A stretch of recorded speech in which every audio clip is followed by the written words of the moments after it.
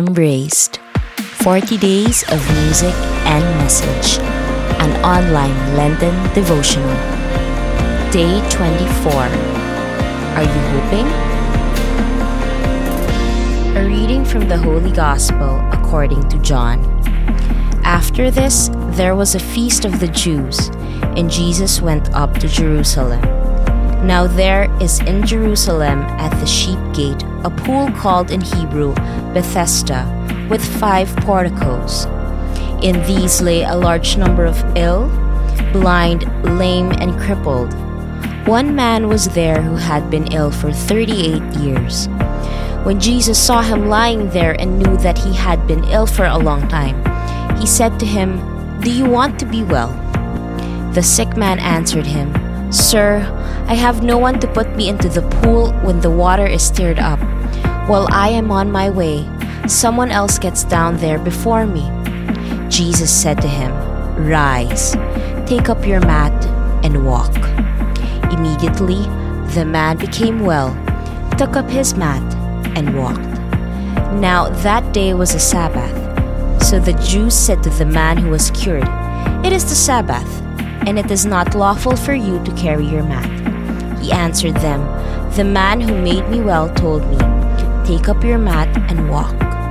They asked him, "Who is the man who told you, 'Take it up and walk'?" The man who was healed did not know who it was, for Jesus had slipped away, since there was a crowd there. After this, Jesus found him in the temple area and said to him, "Look, you are well. Do not sin anymore, so that nothing worse may happen to you." The man went and told the Jews that Jesus was the one who had made him well. The Gospel of the Lord. Praise to you, Lord Jesus Christ.